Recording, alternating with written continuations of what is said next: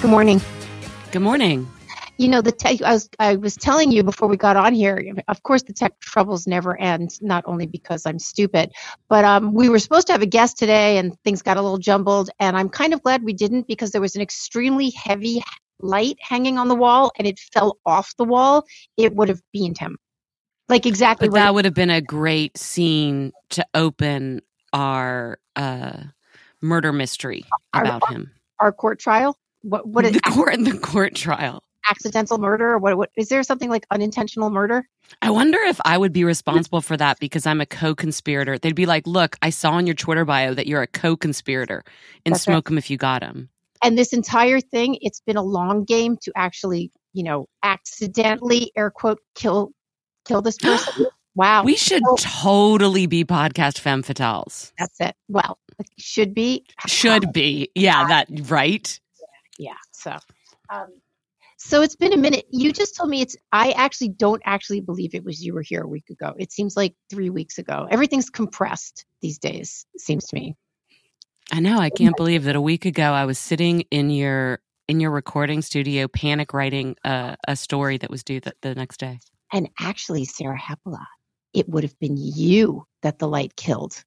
Oh, my grand plan was foiled. Had you been sitting there. But you don't know something about me, which is that I have a plate of metal in my skull from all the times I fell down the stairs. I am one of the most bounce resistant people. Okay.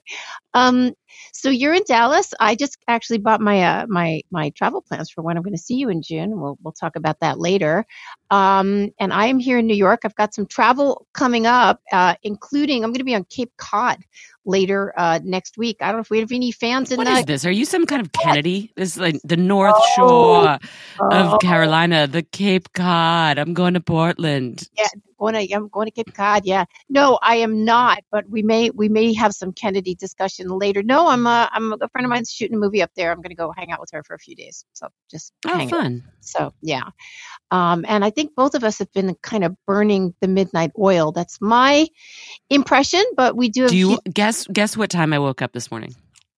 1:30. Oh, you're so close. It was 1:15. There we go. Well, and you're going to bed now at 6:30. Is that right? When you hear like people's dinner bells ringing, you're like, oh, I got to jump in bed. My best memory recollection-ish thing is that I fell asleep around 8 o'clock last night.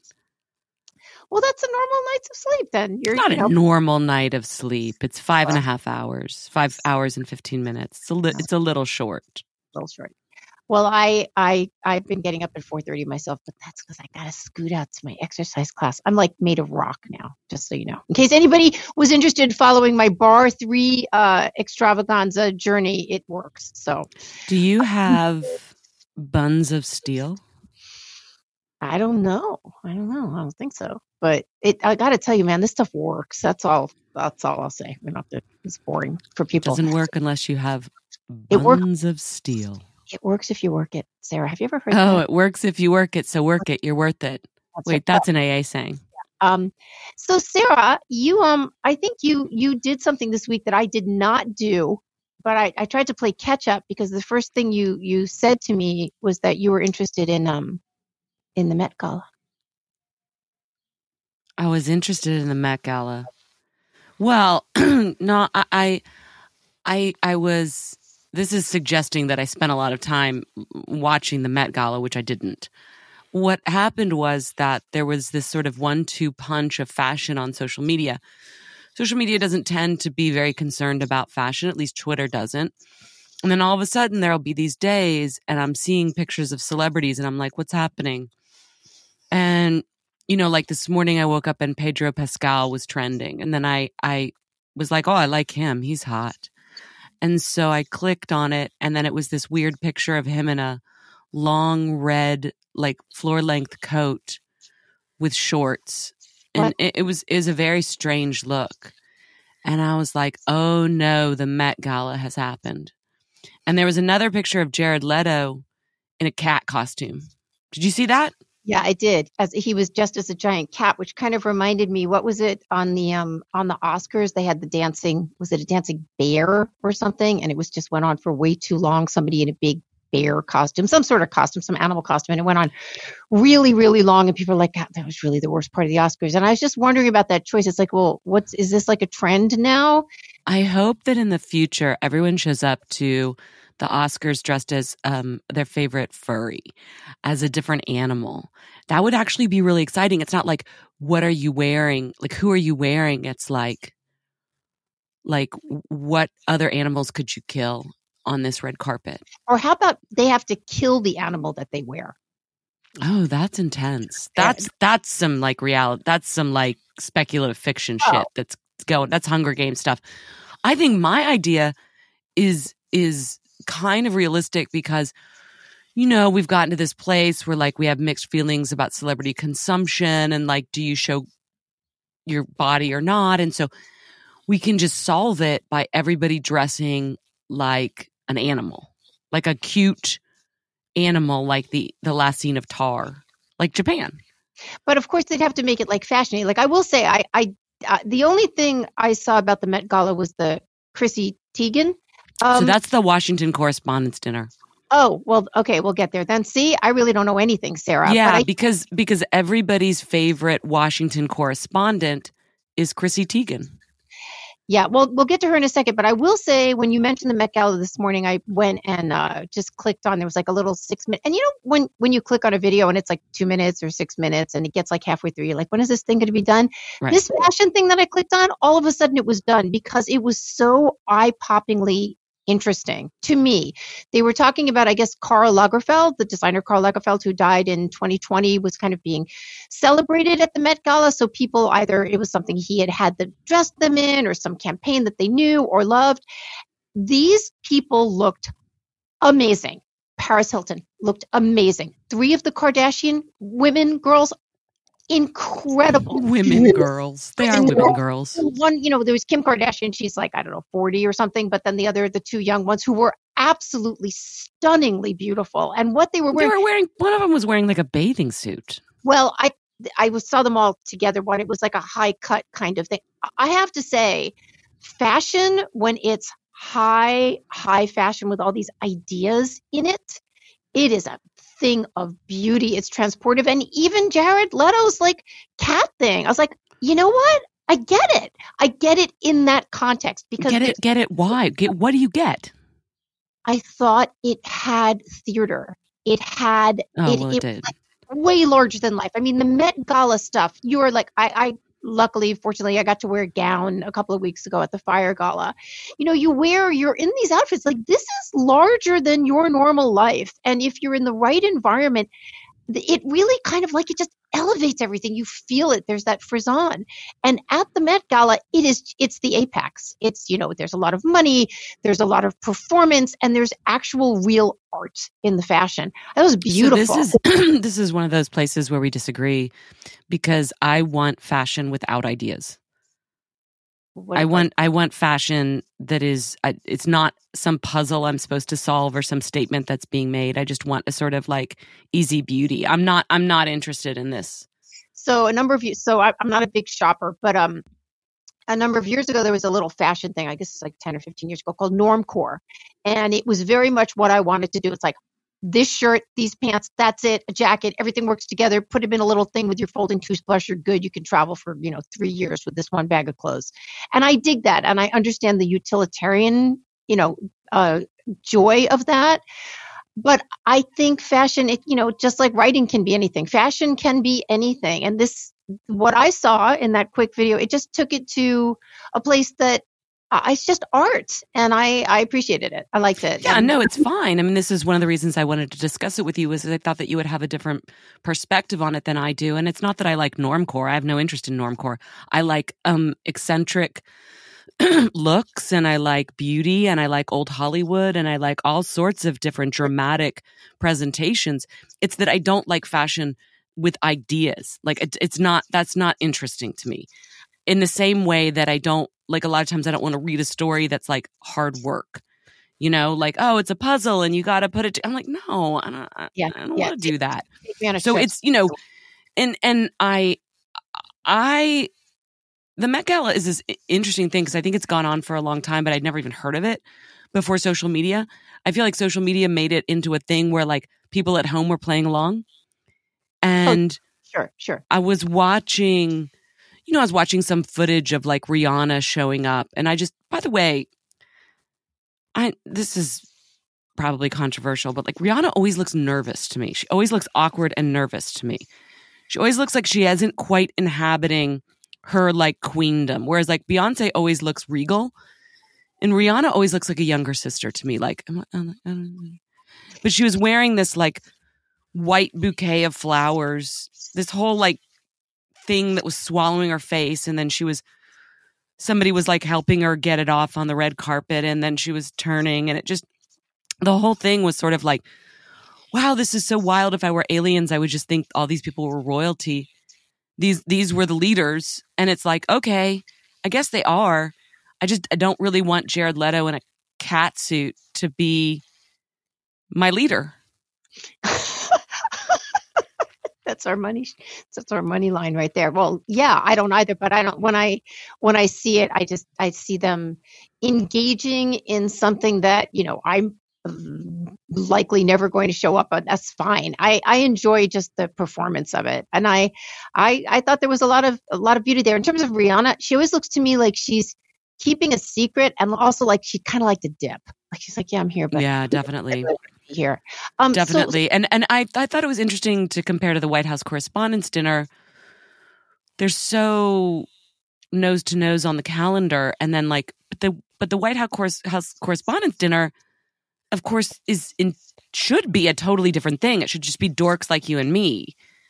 Well, I think it was for a very long time. I this whole new star-studded aspect of it. I don't think that's been historical. I don't think so. I don't know why it is now. I guess it started. I mean, who would it have started with? Maybe with Reagan? Obama. Well, okay, yeah. I think there was a ramp up of celebrities there in the Obama years. Oh, sure. I know that I crashed it in 2007 or 8 with a friend of mine who was having a bachelorette party, and she was just like, we can just show up. And I was like, oh, okay. And we went to this party, and all the cast members of The Wire were there. And it was super exciting because I was so obsessed with The Wire.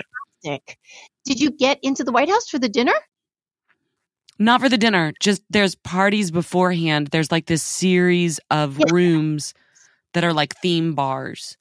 And so you can just, I think my friend had gone before and knew that they were kind of lax on that part of it.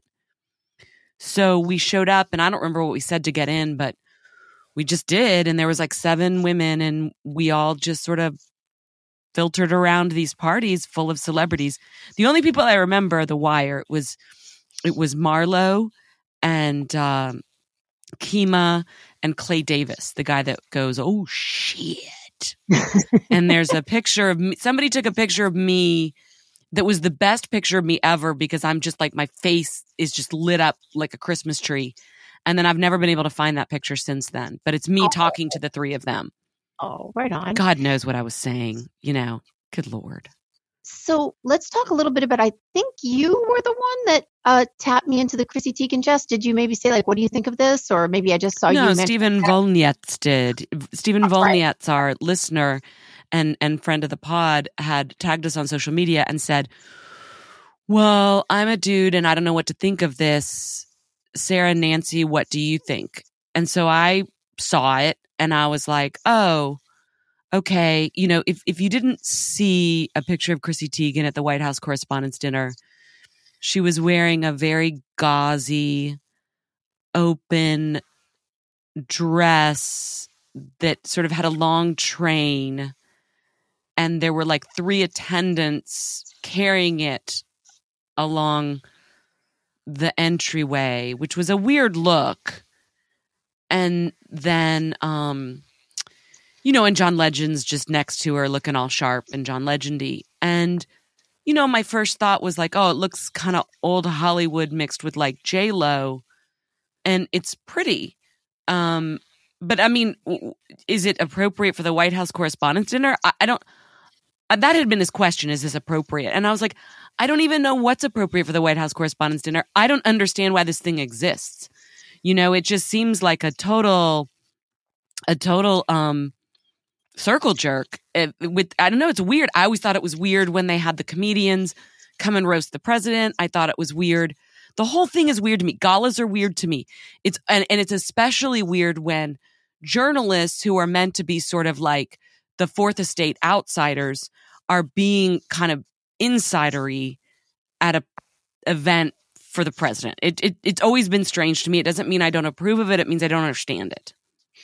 Well, I have kind of contrary views, which is always fun when we kind of have contrary views. I actually think the White House Correspondents' Dinner, I've never even been near it, but I think it's kind of interesting. Like one night a year, we, let down our hair and we all kind of just get in a room and have a chicken dinner and maybe some cocktails and like roast ourselves. I have no problem with that. Chrissy Teigen's dress. I want to add a few things to what you said. It looked very, very much like a negligee. It was very sort of just like, the top is just, you just got like basically sleeveless, and then down you're with like very close to like very, very low cut, like very like low a 30s, like a 1930s negligee. Like you're basically like it's barely covering on the inside the nipple. So your whole chest is out, and then it's kind of tight around the bodice.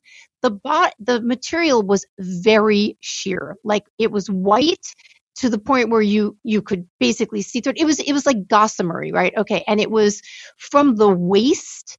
It was two pieces of material that opened. So basically, like you could just open it and flash your vagina, right, if you wanted to. But there was a bottom. She had on panties, of course she did.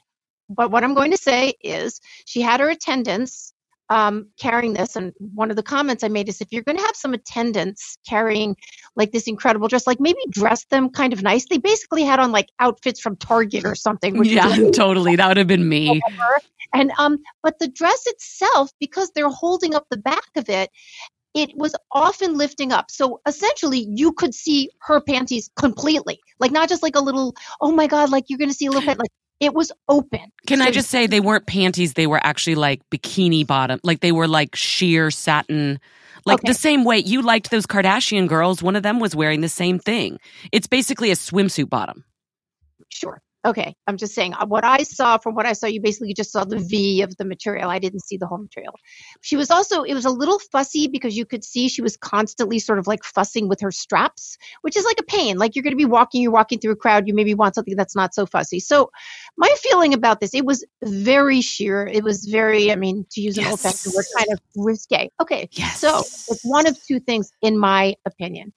It is, okay, if that is your intention, if your intention is to go to something that's not, look, let's face it, Washington, D.C., the people do not glow in general. You walk around the streets in Washington, D.C., even the people that are 25 have on like khakis that fit badly, and the girls are wearing gray. Like it is not a glowy town. It's not New York. It's not LA. It's like the capital of normcore. It is, yeah, well, but normcore is kind of stylish, right? This is just like pudgy and not glowy at all. I would say probably most of the people at the White House Correspondents' Dinner, they're going to dress up, but they're not. It's not LA, okay? It's not super stardom kind of stuff. She wants to walk in, make an impression. I'm this person that's going to be very, basically wearing a negligee. If that's what she wants to do, that's fine. I love you. Every time I say negligee, I get a yes from Sarah. Then fine. That's her decision. But it seems to me, a decision. It's like, I'm going to the Washington, this is, the White House. She's made a decision that she's going to make it her own with this level of what I wouldn't even call it casual. I would call it sort of provocative. Well, definitely provocative, and maybe in somebody else's eyes, inappropriate. But you know what? She was invited. She gets to wear what she wants, and it will, nobody decides anything. It's done. She's lucky that the Reverend Al Sharpton didn't wear that. Yeah, I think we're all lucky. He was there, and it would have been really embarrassing if Sharpton had shown up and they'd been like, "Oh my God, I can't believe you wear that too." Or it could have been like, we called each other beforehand. I know. I don't know. I feel almost like a prude if I would say I thought it was a little inappropriate. I thought it was a little bit inappropriate.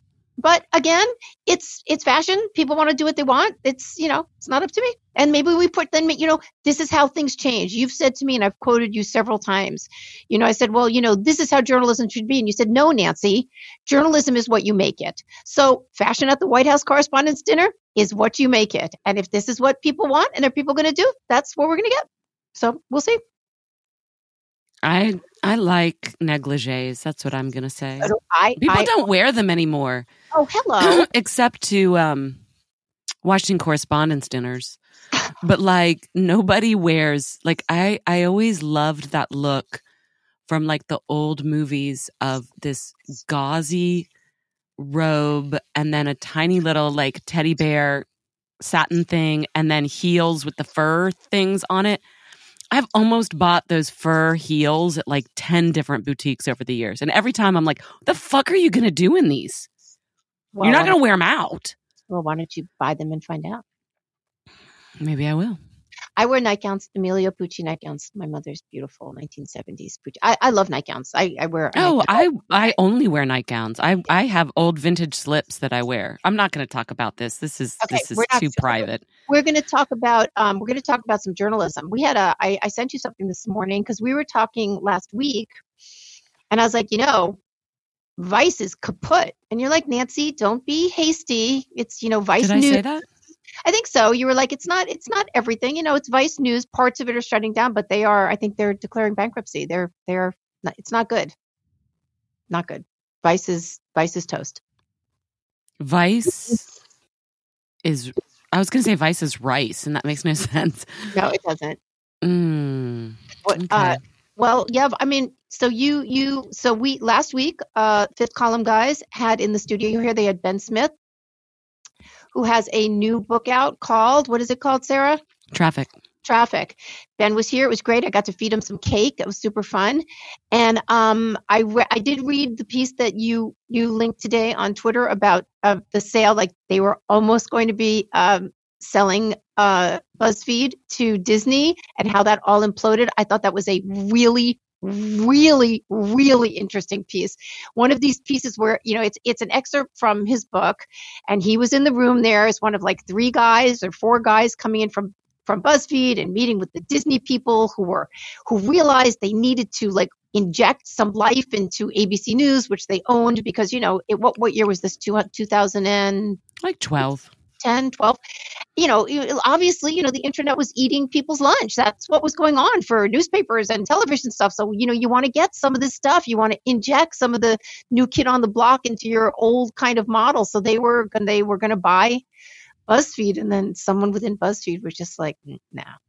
One of the guys that showed up, it was so tense. This article made me so tense. But what was the twist was, these were the young scamps. They were going to rule the world, and they were ruling the world. It was Gawker. It was BuzzFeed. It was Vice. It was Vox. They were the guys. And now Disney's still around. And 3 of those 4 really are not. Well, BuzzFeed News is gone. The rest of BuzzFeed isn't. I think that was actually what I corrected you on. It wasn't Vice. I didn't actually have an opinion about whether or not Vice would go away because it's been such a strange brand from the beginning. BuzzFeed has been a fascinating story because it did begin as this sort of, almost like trying to reverse engineer viral events on social media. It was like, do people like cat videos? Do people like lists? Okay, let's do those. And then it grew into a formidable news outlet, and that was under Ben Smith. So right. Ben Smith is a journalist. He's probably in his late 30s. I interviewed for a job at BuzzFeed once. Can I tell you that Ben Smith could not have been less interested in me? Like he could not have been more like checking his watch and like looking around him. And I told somebody later and they were like, that's kind of him. And I was like, okay, fine. But like, it was definitely this thing where you could just feel that you were not getting the job. Like the second you sat down. Yeah. And he was basically logging, like, it was like an internet date where you were like, how many minutes do I have to spend before this looks bad? So anyway, that was my one interaction with Ben Smith, but I quite admire his reporting, which I didn't really know until he left BuzzFeed in 2019 or so, 2020, and he became the New York Times media critic. His first piece was an amazing story about Ronan Farrow that I thought articulated so well these problems that I'd had with Ronan Farrow that I hadn't really been able to figure out. I couldn't put my finger on it. And over the year or two that he stayed on, I thought he was pretty good. I didn't always agree with him. And that's usually how I describe people that I find interesting. He was on the Fifth Column. I listened to that episode the other day. I thought it was fantastic. One of the things that's super cool about that episode, and I'm sure this is like reflective of the book, Traffic, is that he leapfrogs over the last 10 to 20 years of media, and particularly online media. And of course, I was in that world very much. I worked at Salon.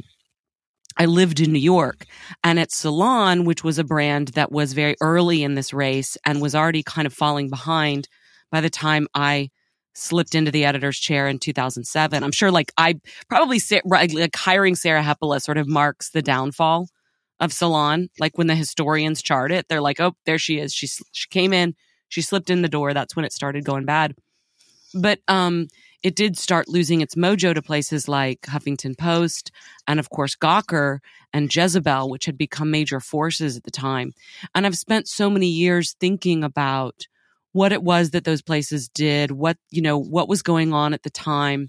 And Ben, and then, of course, Matt Welch and Michael Moynihan, who are talking to him as well. They're so brilliant about that era of news as well. If you're a media junkie or interested in that phase of journalism, it's a really great listen.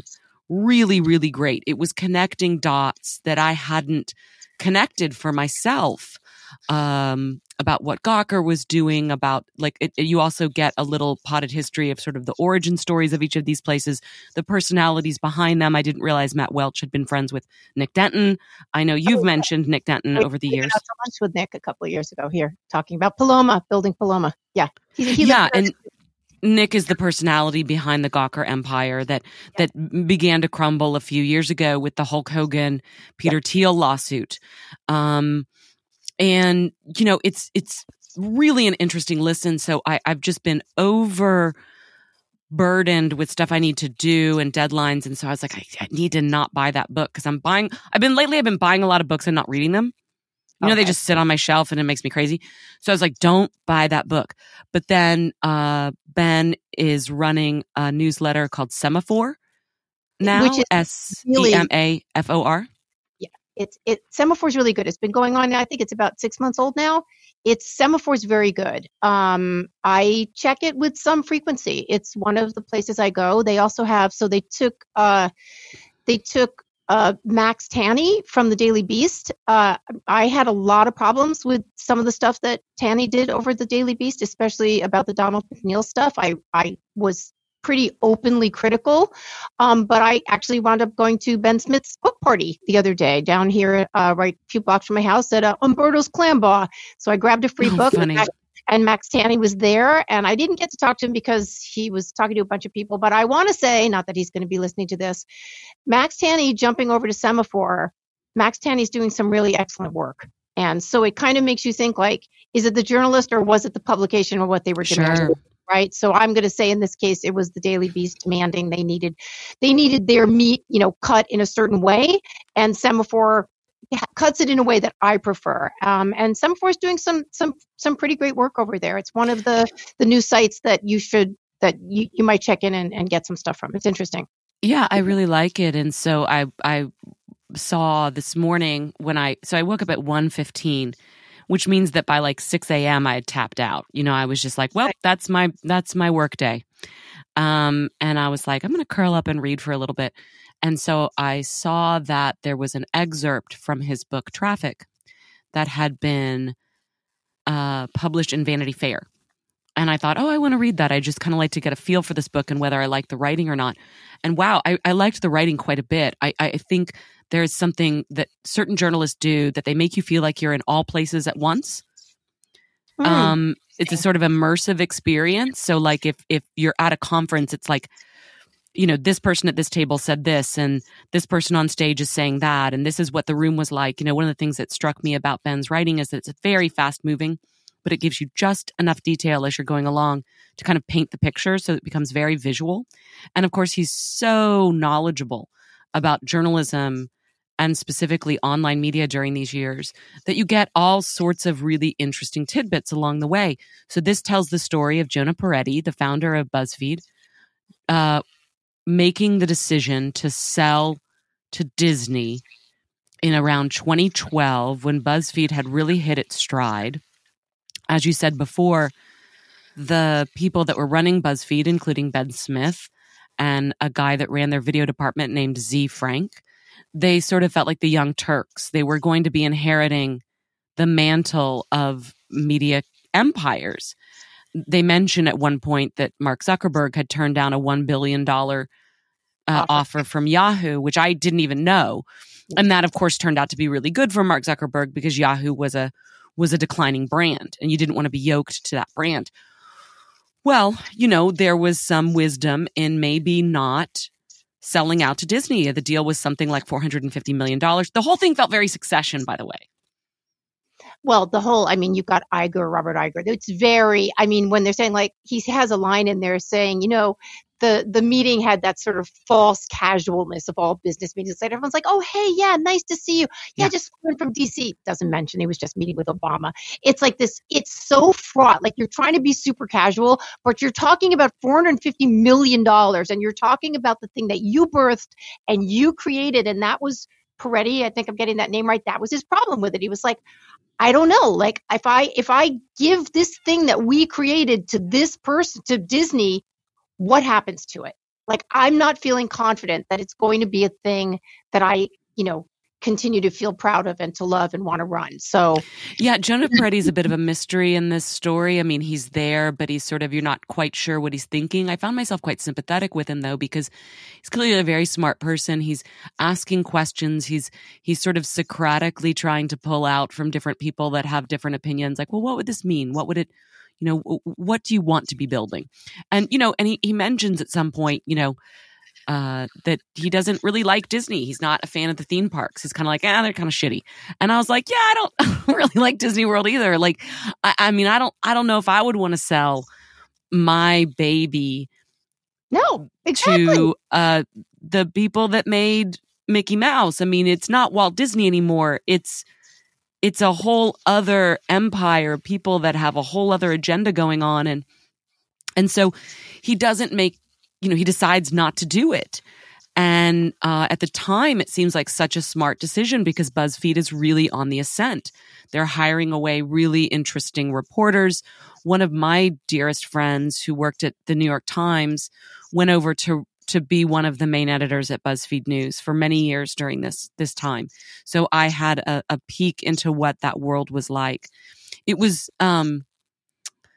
oh, by the way, I watched this show, Single Drunk Female. Have you heard of that show? No.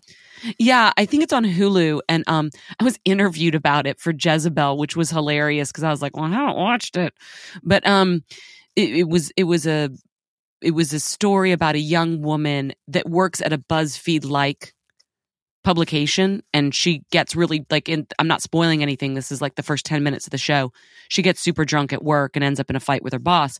But the offices look like BuzzFeed, and it's obvious like that's what she's doing. And when I went to BuzzFeed for that job interview, I'm pretty sure they had a kegerator in the kitchen.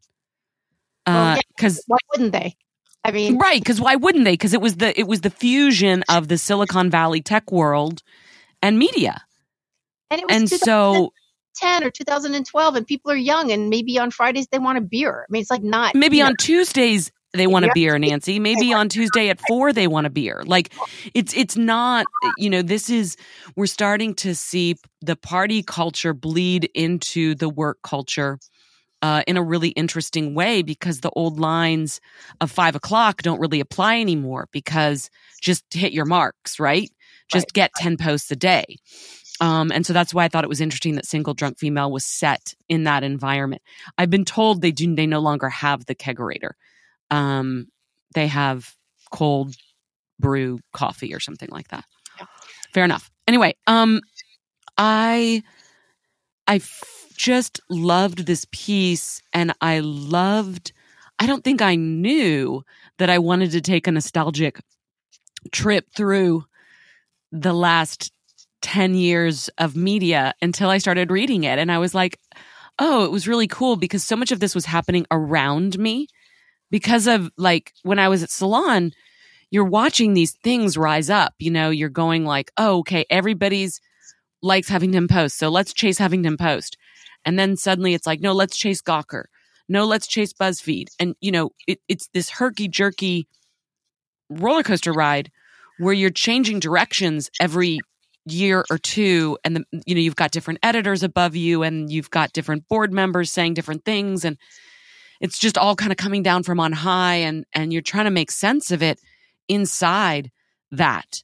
The time that I was at Salon for like 7 years, and in those 7 years, the philosophy of the place changed so dramatically, and even the way we wrote headlines changed so dramatically. The way that you had to have SEO stuff in the headline, and we would get reports on what words were trending on SEO, and SEO is search engine optimization. And your goal was to put the most terms in the headline. I mean, everything was so crazy. Well, here's what was going on. I mean, this was like flying the plane as you're learning to build it, right? That's right. All new.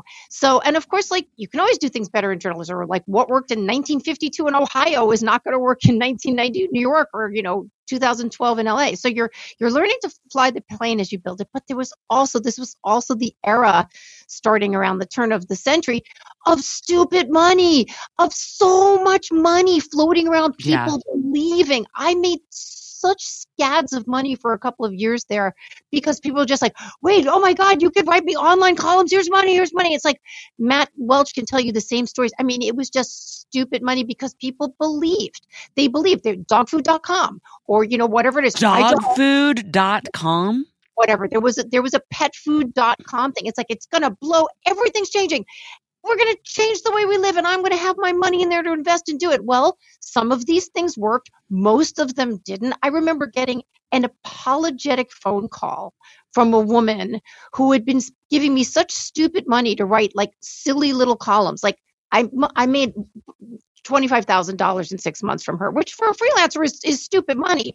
And she's like, I'm so sorry. We're just like running out of money. I can't pay you anymore. I'm like, lady, it's been a really nice ride. God. Don't worry about it. But so it went from like that sort of little stuff to then like, well, we'll build the empires, and people were still believing. And in many ways they were right to believe because we have moved news online. But it's so interesting because actually two things were going on at the same time. I need to put a finer point on the point that you just made. Yes, a lot of money was floating around, especially amongst established brands. There was I remember you're reminding me that one of my first jobs when I moved to New York in 2006, I got a job writing video blurbs for MTV, which had just started a video game, what was called then Vertical. I didn't play video games, but my job was to basically take press releases and write interesting sentences about them. And for this, I got like $400 a week, which was what I lived on. And it was amazing. But at the same time, the blogger culture was rising up, which was a very different ethos. You no longer were getting salaries. Like when I went to Austin Chronicle, I got $24,000 a year plus bonuses. It was the 90s. It was super great. I had benefits. It was a great, great starting job. Well, we'd gone to the gig economy where people were like, here, write 10 blog posts a day and you'll get a bonus if it goes viral. But, 10 blog posts a day is like a lot. It's a lot. And you get 10, and where I was writing, it was $10 a blog post, which was an amount they basically poached Gawker. Meanwhile, Huffington Post wasn't paying anything. No, they weren't. And I remember I was in LA at the time when Huffington Post came out, and like everyone's like, "Oh, I have a piece in Huffington Post." It's like, yeah, you and 12,000 other people, which is fine. Right. I mean, you want to get, and for some people to get a byline, that was fine. But there was literally zero money. I have a cute little aside story about that. So Tava went to grade school with there were a lot of famous kids in her class when she went to 7th and 8th grade. And one was Gene Simmons, in KISS. And Gene Simmons has a ton of money because he's done a lot of different kind of investing in projects and everything. I happen to be at like a small party at someone's house. It was a kid's birthday party. I don't know. He and I are in the kitchen. We're just yakking. And he's like, you know what? I'm going to start a magazine. I'm going to start a magazine. I'm going to do this. I'm going to do that. I'm like, I'm a journalist. What do you, I write for the Times and all this stuff. And he's like, oh, great. Yeah, you should write for me. I've got this great business model of how it's going to work and everything. I'm like, great. What is it? He goes, well, I'm not going to pay the writers. I'm like, oh, right. Great. Okay, thank you. So, see you later. But actually at that time, and obviously still now, I'm sure, they weren't paying. Well, yeah. I mean, it's a halfway point between social media where you basically realize that people will write content for free that will capture everyone's imagination. Like basically and this is where you get the rise of union organizing, because there were no safety nets for journalists suddenly. And we were hiring, I know at Salon, we were hiring people for just dirt amounts of money coming straight out of grad school. And then, they couldn't afford their rent, but it was kind of like, well, what other job is going to pay you a salary? $40,000 is better than nothing in New York. It's better than whatever, Vogue or whatever will pay you, because those women's magazines jobs have always been notoriously underpaid. But anyway, I'm sorry. My mom has told me she has a tea that I can drink. It's milk thistle tea. Yeah, and it's going to help with this ridiculous frog that I've got in my throat. But she hasn't given it to me yet. So. But one thing about, when you're saying if you have to write 10 blog posts a day, I'm sorry, 3 of them are going to be garbage. Garbage. Well, it's not even that they're going to be, the writing can be fine. I mean, if you're a good writer or you're a fast writer, nimble, you can do it. But it's like the content. Like, you know what I found too, because I did this job for a little bit, is that the less time you spend on it, oftentimes the more it goes viral. And it'll be this really stupid thing that gets all the hits. And then you'll spend, 5 hours reporting something and nobody reads it because it's too long. Yeah. So, So it was a really good piece. I was really glad to read it. I'm very curious to read the book. He brought up in that interview in the 5th column, he brought up a period of time that I had forgotten about, which was that turn of the century Perez Hilton pre-Jezebel, like when Perez Hilton, he was this gay guy that would take pictures of celebrities and draw semen on it. And he was saying, do you not remember this? I do remember Perez Hilton, but I didn't remember the semen. Maybe I blocked it out, Sarah. You probably did, because it was a lot of them, especially Paris Hilton, because, this was the age of the Paris Hilton sex tape. He had named himself Perez Hilton in sort of homage to her, but in typical sorry, but like Queenie gay way, he just tore her down all the time. And it was a weird moment. And Ben Smith on the 5th column was saying like, hey guys, what was going on? Why were people doing that? And of course, Matt and Moynihan are like, I don't know. We weren't reading Perez Hilton. We don't have any idea. But it got my brain going, because I was like, oh, it was in many ways a response to a huge tabloid culture that had taken over in the late 90s and early aughts. Us Weekly, Star, People to a lesser extent, but I just remember all my friends were reading Us Weekly. And, it was so glossy and so Perez Hilton was this kind of punk version of that, where you were going to take the paparazzi photos and make them ridiculous. And he would like circle cellulite and things like that. He would do all this sort of ridiculous stuff because it was also a fairly vapid time in pop culture. This was the rise of the celebrity sex tape. Paris Hilton was one of the biggest stars. I think Paris Hilton has actually turned into a really interesting person. She looked so incredibly beautiful. And she's beautiful. I mean, she was just arrestingly beautiful. I was like, wow, okay. But when she rose up in the culture, it was this Kim Kardashian on steroids where, she seemed very vapid. She didn't do anything. She came from a lot of money. She had this, remember her catchphrase? That's hot. That's hot. And she was always saying that. And, and a lot of celebrity commentary was sort of designed around making fun of this.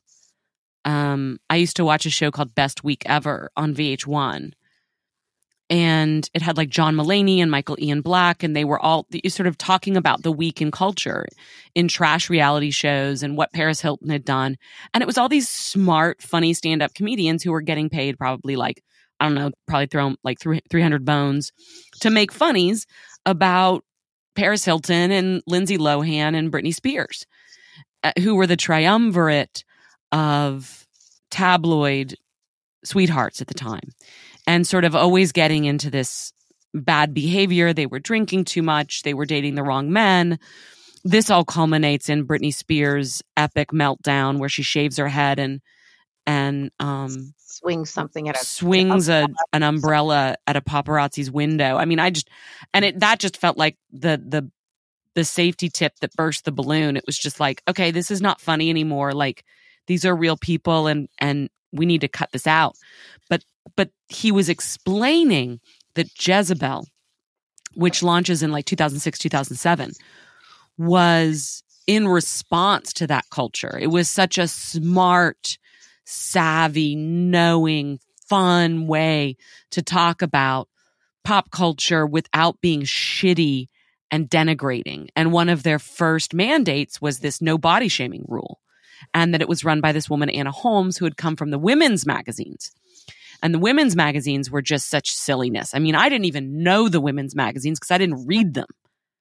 I wrote for Marie Claire for about a year. It was that, again, talk about stupid money. I mean, I did cover stories for them. I would like talk to a movie star and I would, get something. I did get the scoop, I will say, on Nicole Kidman and Tom Cruise's divorce. I knew that was you. I knew I recognized you from somewhere. Let me just tell the story very quickly. I was supposed to meet with Nicole Kidman to do the little cover story, and her manager, Pat, huge name, I'm forgetting her last name, Klingman something. I got a call saying, well, she's got to put it off. And I tried to get a call, and I finally called. I didn't realize I didn't really write about movie stars. So I called this woman's office, kind of just like, listen, I need to get this. I've got a deadline. Like, you got to make this happen for me. If I'd known how incredibly powerful she was, I probably would have been a little less strident. But anyway, they're like, okay, go and meet her at X. And I go to West LA, and she meets me out in my car. She sits in my car and she's kind of upset. And she's like, let's go upstairs. And we go up to her friend's apartment. It's like a little apartment in West Los Angeles, like a nothing little apartment. It belongs to a friend, some guy. And she said, I'm Tom and I are, I don't know if she said separating or divorcing. Now, this was not what the story I was supposed to probably be writing about her hair or something, right? And I was like, okay. And I got in touch with my editor immediately afterwards and said it, and they ran as an item the next day, like everywhere. But that wasn't the story. I mean, I included it in the story. But women's magazines are a weird place, man. Did I ever tell you my Marie Claire story? No, you're about to. No, you have not. Oh my God. I've never told this story. In public. And I just want to say that if you work for Marie Claire now, I don't hold this against you. I will do work for you. But 10 or 12 years ago, I was a freelancer and I was newly sober. So it would have been about 10 years ago. And they asked me to write a story for them. And you pitch a couple stories. And I had a bunch of conversations with female friends around that time who had told me they really weren't into oral sex, meaning they didn't like getting it. Hello, Smoking with Gotham listeners.